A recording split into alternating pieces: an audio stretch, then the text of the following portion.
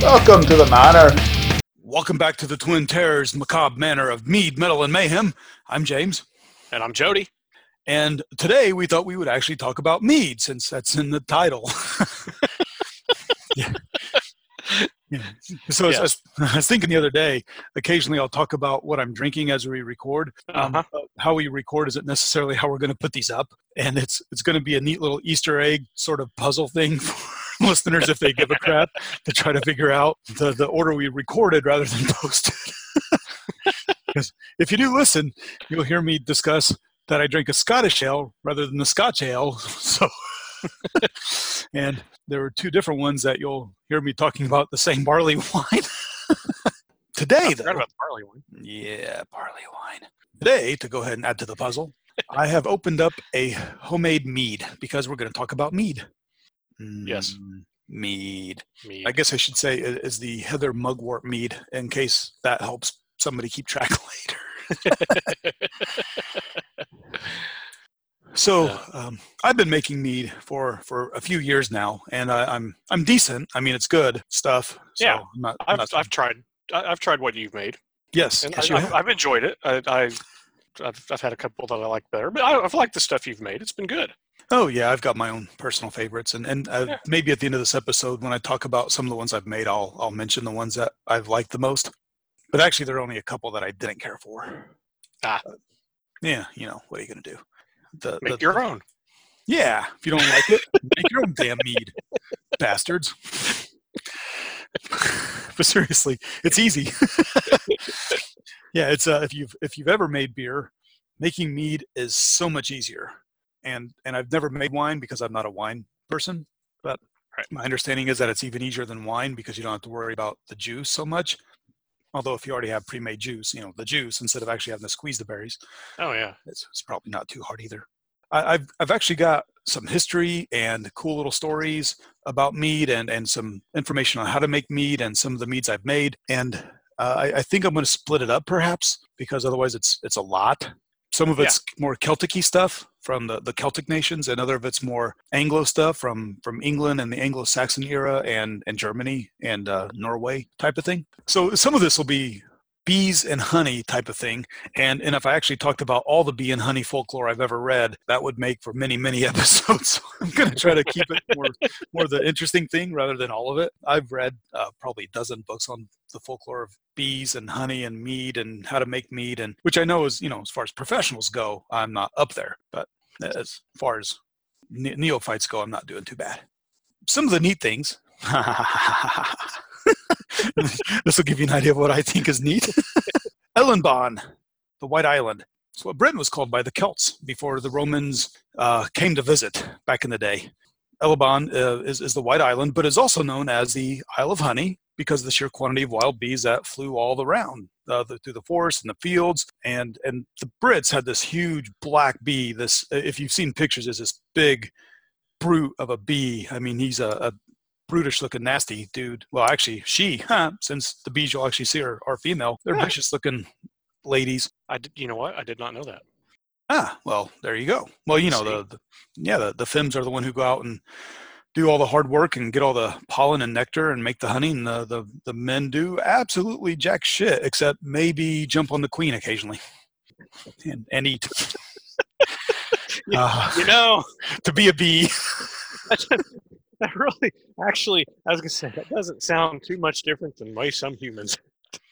No, bees, lions, and most of the people we went to high school with.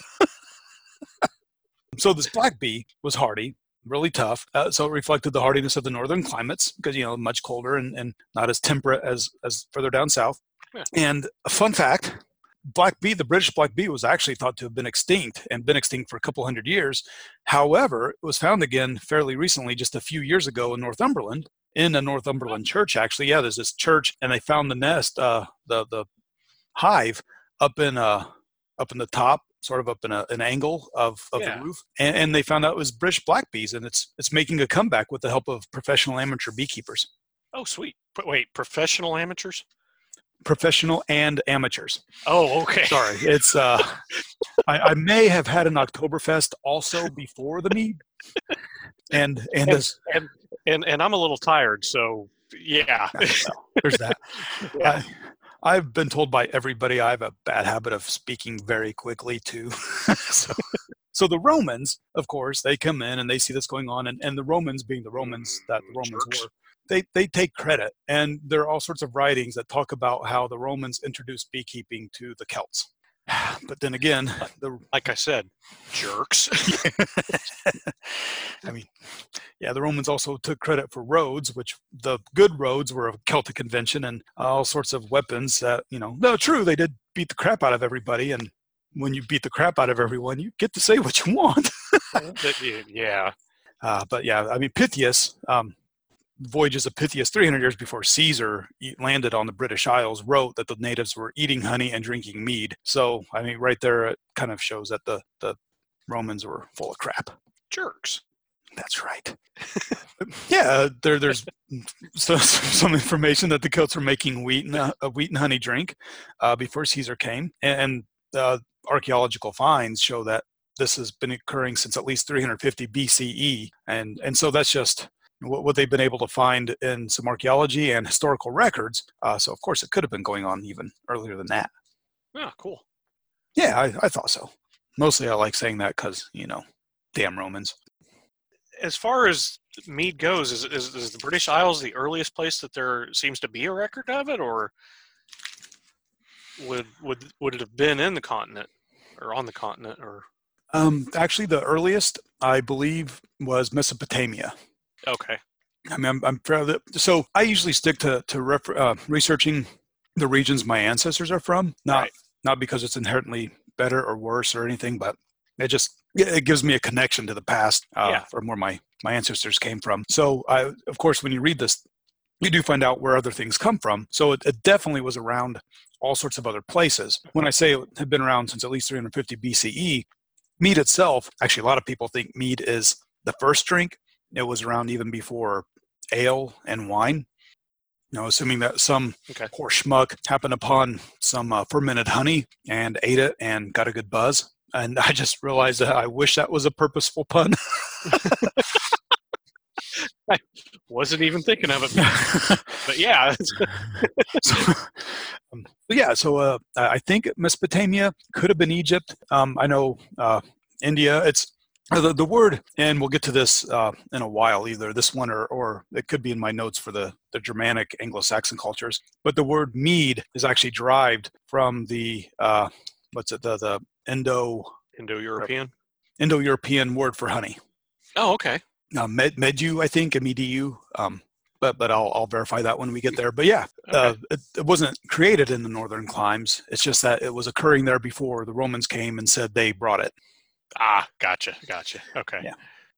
And there is proof, or some proof, some archaeological and written records that show that it was the first thing alcoholic drank in the British Isles before ales and beers and wines and ciders and everything. Although ciders are up there too. Okay.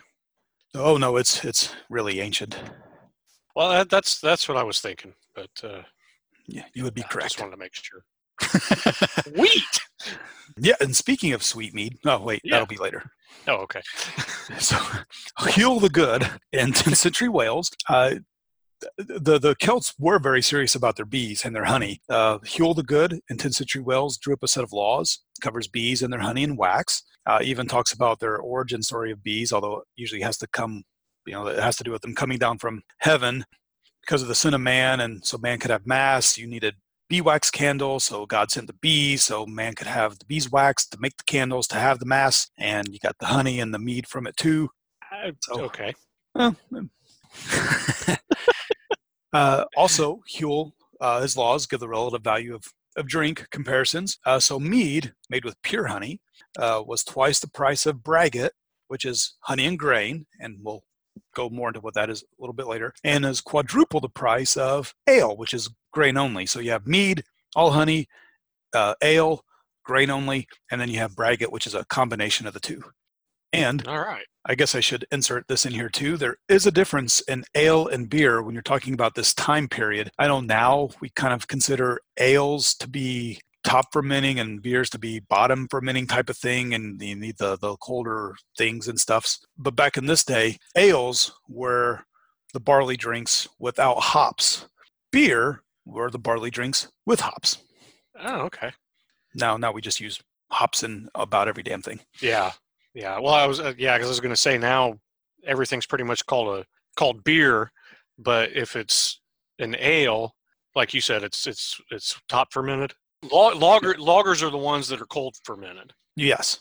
So, and they use the bottom. Yeah, for some reason I am blanking Bottom on from which direction it yeast. goes, and it's something I Okay. usually know, and I'm afraid that I've completely said that wrong. Well, I think one ferments at the top, one ferments at the bottom, and then lager also has to be kept cold while it's fermenting. And that is all factual. Yeah. I just can't remember which one is which. Well, I tell you what, you keep talking and I'll look it up and then I'll tell you what it is. And interestingly enough, Huel also gives responsibilities of mead. So there's the mead maker who makes the mead, and he's in charge of the mead, responsible for the mead until the vat is opened. And when the vat is opened, it suddenly becomes the butler's responsibility to take care of it and make sure everything's good. Just to interject, lager is bottom fermenting. Yes. Right. So I'm going to leave this in. So the who does what? So there's the mead maker. Mead maker. Okay. And he's responsible for the mead until the vat's opened. Uh-huh. And then once the vat is opened, it's the butler's responsibility. So, of course, this is assuming this is sort of like for the king and his court. So this is for Huel, the king himself, because he's got the mead maker and the butler who does the things. Okay. And the mead maker had a pretty good gig. He got free lands, got a horse, he got clothing and lodging, all for making the mead. Nice. Yeah, I thought so too. Now moving on to Ireland. Wait, that's not my Irish voice. No, it was not. I don't know what that was. I don't either. Moving on to Ireland. So the Brehon laws in Ireland go match up with Huel's laws in Wales. I mean, they're very different with some different things, but they also talk about honey and bees quite a bit. So I know it has nothing to do with mead, but one of my favorite little bits is that they go into the size of vessels for measuring honey, and they range from the milk cow, which is the amount an ordinary person can lift to their knees, to 2 heifers, which you can lift up to your waist and shoulders, and then the dart, which is the amount one can lift over one's head. Maybe one of the better reasons to start exercising and lifting weights, because if you can lift something over your head more than the other person, you get more honey. And then you can make more mead. There you go. And perfect. Yeah. Yes. And then other measures of honey have to do with smaller amounts. So 12 hen eggshells approximated a pint. And 10 hen. So okay. yeah, 10 chicken egg shells. Or 12. Sorry, I see the word hen and I saw 10. 12 eggshells from 12 chickens eggshells. approximate a pint. Okay, so are these are they intact eggshells? It doesn't ever say. I would assume that they have to be at least halfsies. That's what I was picturing for some reason, but I'm not sure. Maybe they cracked the eggs and whatever 12 yolks would fill up would do it. Well, that would make sense. Because I mean, if you use a relatively consistent size egg every time, your pint will be consistent from dozen eggs to dozen eggs. Yeah, or at least close enough. 4 of them was the standard measure of honey and mead. I guess a third of a pint, which for me is not too bad. I'll have a fun story coming up for that pretty soon. Yeah. And the Chaldee monks. So the monks from the Middle Ages, the monks and the priests and everything, especially in Britain and the British Isles, were a drunken, sloshy lot. I mean, they got to drink a lot. So the Chaldee monks were allowed to drink milk and honey at Christmas and Easter. So it's a drink of milk and honey. But the monks of St. Alba at the time of St. Patrick were allowed to drink mead to the depth of the thumb for dinner. And if you're going to ask whose thumb, that's a good question. Whose thumb? Oh, I don't know. That's a good question. Damn it. Yes. I mean, is it the butler's thumb, or I guess it's a monk, so is it the head monk's thumb? Is it everybody's thumb? So the dude with the big thumb gets more mead than tiny Finn over there? I don't know. Huh. Moving on to Scotland. Yes. The Scots, they tend to agree, which, for the Scots is kind of rare, that heather honey is better than clover honey. and that ling heather is better than bell heather. But the best heather comes at the time when heather comes out in the late April chill to the summer like May. That kind of comes along at the very beginning part of the springtime year when the apples blossom and the hawthorn flowers. Huh. It's not just which heather it is, it's what time of year it is. Cool. I didn't even realize there were different kinds of heather. Before we get to the mead part, the Scots also have this wonderful drink that uses honey. So it Yes. uses honey, cream, Scotch whiskey, and oats, although the cream can be, give or take. And it's called Athelbros. And it is so good. I can't find it anywhere, so I made some. I was going to say, you got a recipe? I do. I do have a recipe, and I will share it sometime, but not this episode. But yeah, I'll happily share it. Okay. It's very easy. I mean, yeah. It is so good. Whew. The fun thing about mead in the Celtic lands is it plays a large part in the afterlife. Whatever your thoughts on afterlife are, if you go to the Christian heaven or the Jewish, I guess, nowhere, or, wherever you're going. The Celts is kind of what I would prefer, because whether you're going to Avalon or Tirnanog or any place else, they're said to have rivers of mead running through their bountiful realms. See, I knew there was a reason I was trying to get back into that. See, rivers of mead and rivers of honey, apples, hazelnuts, beautiful things. So, little extra tiny tidbit for the Irish bit. The Hall of Tara, where the kings were crowned, the High King, the Ardries were crowned. Another term for it is the Techmid Cuerda. I am horrible at butchering Irish. But Techmid Cuerda, which is the mead circling house. Oh, cool. And it's built between 400s and 700 CE, and it could seat hundreds, and is known for its copious use of mead and drinking, not in the building, because I realized the way I said that. One of the styles of mead, braggot, which we've talked about, is that mixture of honey and of malts. Braggot takes its name from the old Celtic word brachus, meaning from brag, malt, and got, honeycomb. So it's cool. Etymologies come out of Wales and Cornwall. So braggot actually means malty honeycomb. Malty honeycomb. Damn it. What? I got stupid honeycomb cereal commercial in my head. It's better than having the Sugar Crisp theme song. Super Golden Crisp. Damn you. You're welcome. It's like, me like honeycomb. I forgot about that little douche.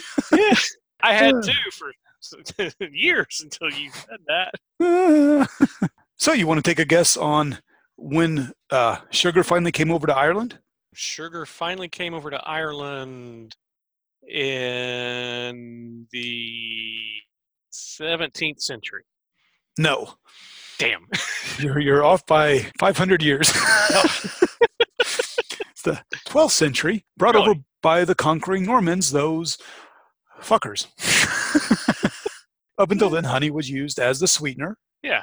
And until the Normans came, and even then, only the snooty people actually got it.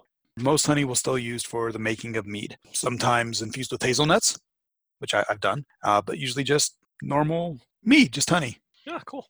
So you want to hear a really cool folklorish thing that has to do with mead in Wales? Yes. And I have a feeling even if I didn't, you were going to tell us anyway. I was trying to decide what I was going to do. You said no. I was probably going to go fine and move on, and then in another episode somewhere along the lines, I was going to slip it in there and go, ah.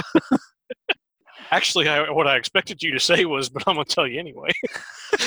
I could see that. Yeah, I could too. So in Wales, during King Lud's reign, his reign was tarnished by 3 great plagues, one of which was the fighting of a red and a white dragon, which indicate the Welsh and English respectively. So you got the red Welsh dragon and the white English dragon. Yeah, depending on what flag you see, if it's white, it's obviously English, red's Welsh, but you sometimes still see red for English because the Tudor dynasty is Welsh. Huh. Did not know that. Yeah, I learned things. Nothing important and useful, but things. So anyway, the shrieks of these beasts, the dragons fighting overhead, especially that of the red as it was attacked by the white, would make the land barren and would scare everybody who heard it. Everybody, as the dragons would tire at the end of the day, they would turn into pigs and fall to the ground. Why this occurs, I'm not entirely sure. But, go ahead. Where is okay? Is this English folklore or Welsh? Yes, both. Welsh. Okay, I'm Welsh. yeah. Okay, well, then that may be why they turn into pigs and stop fighting at the end of the day. Could be. Yeah, the Celts do love their pork. Yeah, and they like things that turn into other things too. So yes, yes, they do. Want to take a guess on who gave King Lead advice on how to fix everything? I am never going to get this. A young Merlin. Okay. Yeah, some of the tales of Merlin when he was young are really cool. I was about to say Taliesin, but or Taliesin, and I've heard that name pronounced like 50 different ways. So all right, so that's a bit of an exaggeration, but I'm not sure how to pronounce his name either. I think I usually go with Taliesin. Yeah, I have no idea. Probably should have figured out. So a young Merlin tells King Lud, dig a pit where the pigs land. In that pit, put a cauldron of mead, and then that night, when the dragons turned into pig, they fell into the cauldron of mead, became so inebriated that they completely slept through being wrapped in satin and buried at Dinas Imris, and that's where they are to this day. Cool. Someone should go dig them up. Yes, let's do that. Yeah. No, that's too much work. I meant somebody with a backhoe or something should go. Yeah, they should do that. Yeah. And so King Artie doesn't feel left out. There's all sorts of references to mead in his tales, and he even talks about how when he's just kind of waiting and waiting around for things, he is happy to sit there while others entertain each other as long as he has a flagon of mead and some meat. I agree. That doesn't sound too bad. Yeah. And then kind of moving up a little bit further north. So we already talked about heather in Scotland. Heather mead has been found as far back as 4,000 years. Wow. So heather mead, heather ales. So yeah, I know there are theories that the Vikings brought over how to make heather ales and heather meads to the Scots, but with the archaeological finds and finding bits of things with heather mead in their barrows and their grave sites, then that kind of shoots that out of the water when it was 4,000 years ago. Yeah. And the Scots did love their mead. They considered mead drinkers to be as strong as meat eaters. Huh. Yeah, evidently if you eat meat, you're stronger, which is kind of true. Yeah. I didn't realize there were vegans back then. Turnip eaters? I don't know. Okay. Well, I would assume the wealthy had more meat. Oh, okay. But yeah, that would make sense. Okay. Yeah, yeah. Oh, and in Scotland, recognize that aged meat is better than aged meat. Oh God, aged mead is better than new. and I can say for sure that is completely true. My first batch of mead, I still had a couple bottles left after even 4 years, and it got better. And so I'd have some every once in a while. And it just got better and better with age. Nice. Oh yeah, after 4 years, it was just it was beautiful. So I don't think I've ever. And obviously the mead that you've made and given me, I've never waited that long. So, would you like to know different types of mead? Yes. Very welcome. And you'll hear some of this too in the Germanic, Anglo-Saxon, English stuff. But there is braggot, of course. Mm-hmm. We've talked about, which is honey and grain, and that's actually the favorite mead I've made to date. Is the Reaver's mead, which I know you had one of. Yes. Yeah, that was good. Yeah, I love that one. It's a Scotch ale grains, and oh yeah, so good. And there's Melomel, which is a fruited mead. Don't fruit the mead. No. I think you've made that before, right? Because I think I've had that. I made a black and blue mead. Okay, yeah. It's blackberries and blueberries. It's not my favorite. It's too wine-like, but yeah. What are you gonna do? So anyway, Melomel. Anyway. Yeah. Yeah. Try it. And I did. Yeah. Sack meads. And what a sack mead is, it's a very strong, sweet mead because you use extra honey, and the extra honey makes it sweet, and because of the sugars, gives it a higher alcohol content. So most of mine are in the 11 to 14% range. Ooh. Typically, I get 11.5 to 12.5 is kind of where I usually end up. Maybe that's why I feel so good after drinking one of your meads. Oh, yeah.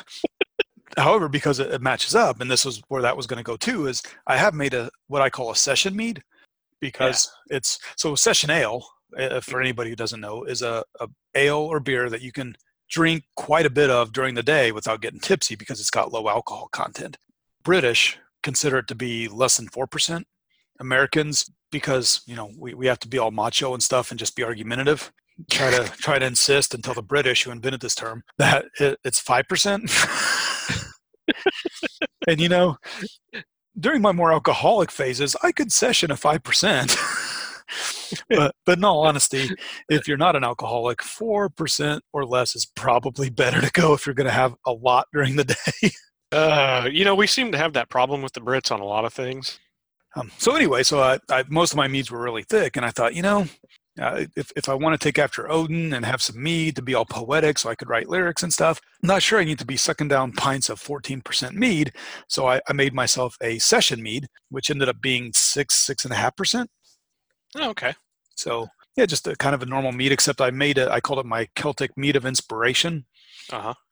The Celtic part comes because I used apples, which are huge in the Celtic myths, although they would be too with the Norse, with the Dunes apples. Yeah. But I also put in a bit of hazelnut, which comes from the salmon of knowledge, who ate the hazelnuts off the tree of knowledge, and then Finn McCool ate the salmon, or actually didn't eat the salmon. He burned his thumb on the thing the salmon was cooking on and sucked his thumb, and was able to suck his thumb to get wisdom and knowledge and future things. Yeah. Future things? Yeah, future things. I don't think I've said suck it philologist yet this episode, so there we have it. So yeah, I made a session mead that's lower, so I could have a glass or two of it and still be able to actually write decent music or write decent prose or whatever it is without becoming so inebriated that I think it's good, and the next day look at it and go, oh, fuck, what the crap. So what is the proper, or I guess not proper, because the proper way to do it is just to drink it. But what is currently like the common type of glass and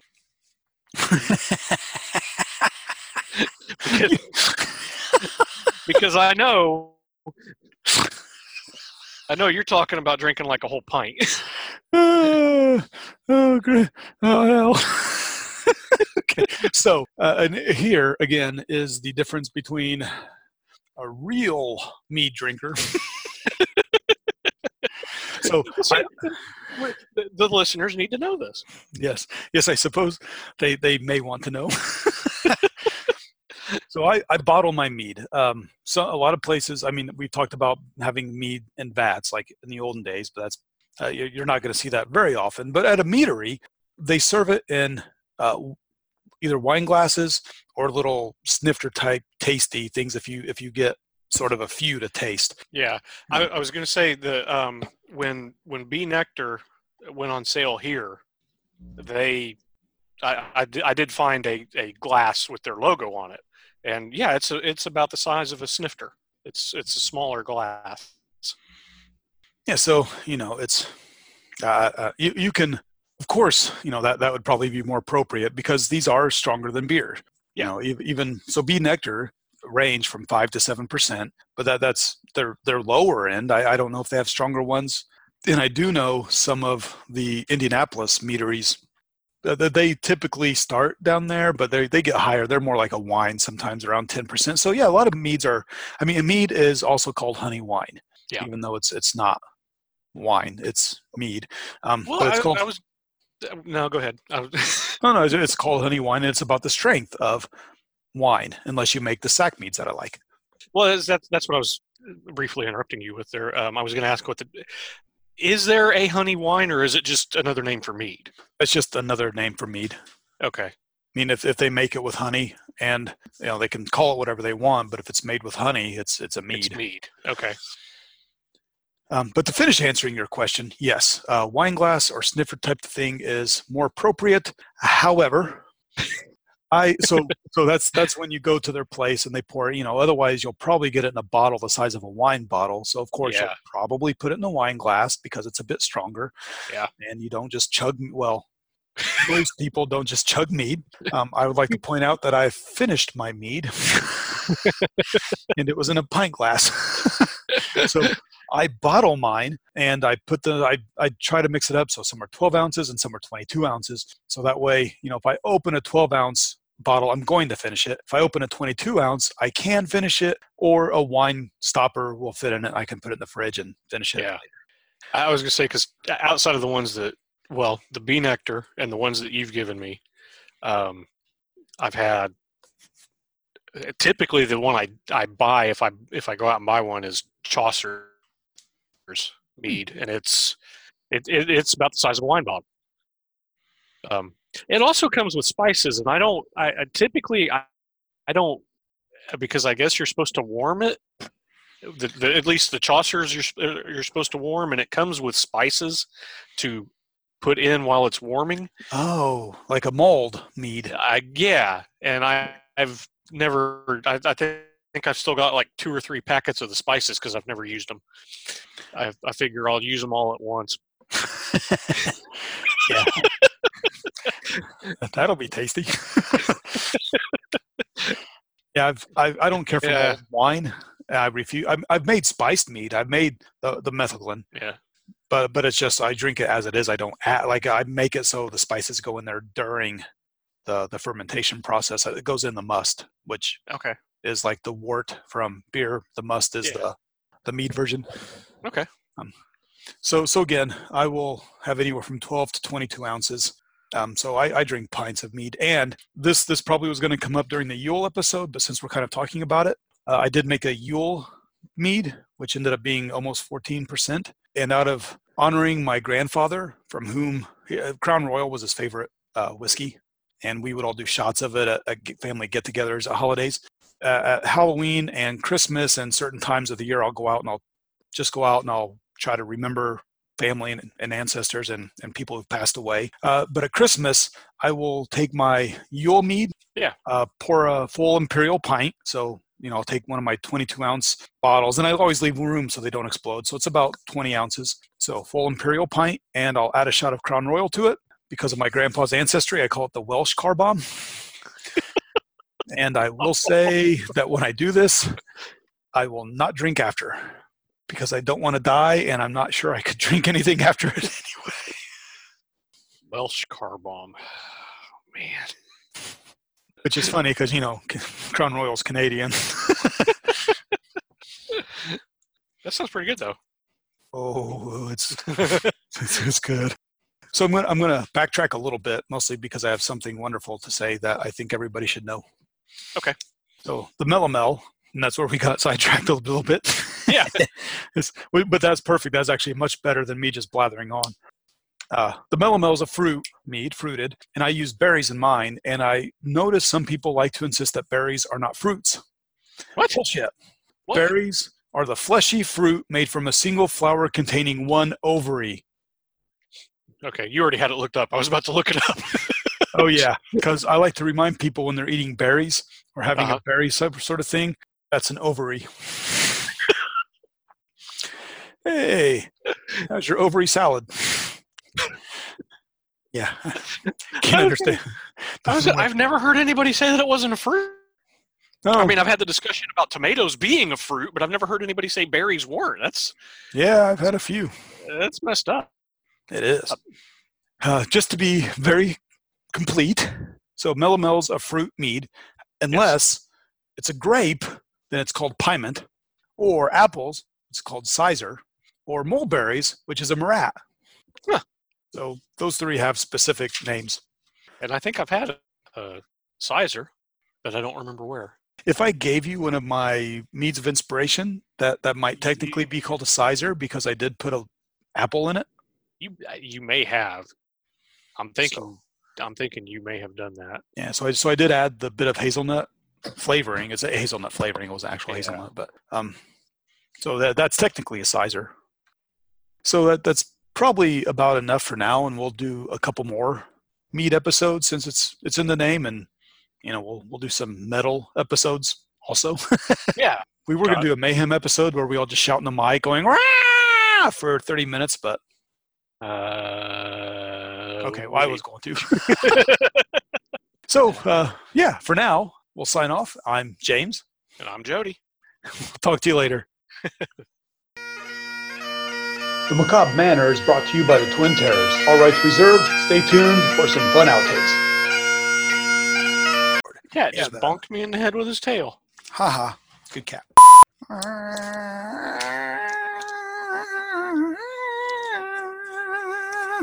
I'd rather hear. Yeah. It's easy for you to say. Yeah, I wish. I was gonna say I would rather hear. I can't even fucking say it. I would rather hear Bill Murray sing it. Star Wars. Those crazy Star Wars. Actually, I was trying to do the Star Trek theme, but I can see why that would be confusing with my ability to sing. Yuletide. My parents, so I know this sounds like the Big Bang in Sheldon, but my parents actually did have me tested as a child.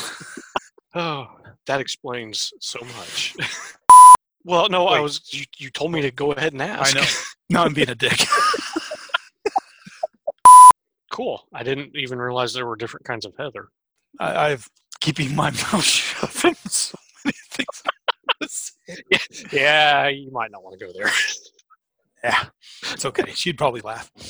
Well, she probably would, but I would just as a real quick tangent, I would like to point out for all the Brits who complain when us Yanks call it soccer and not football, that it was the Brits who came up with the term soccer.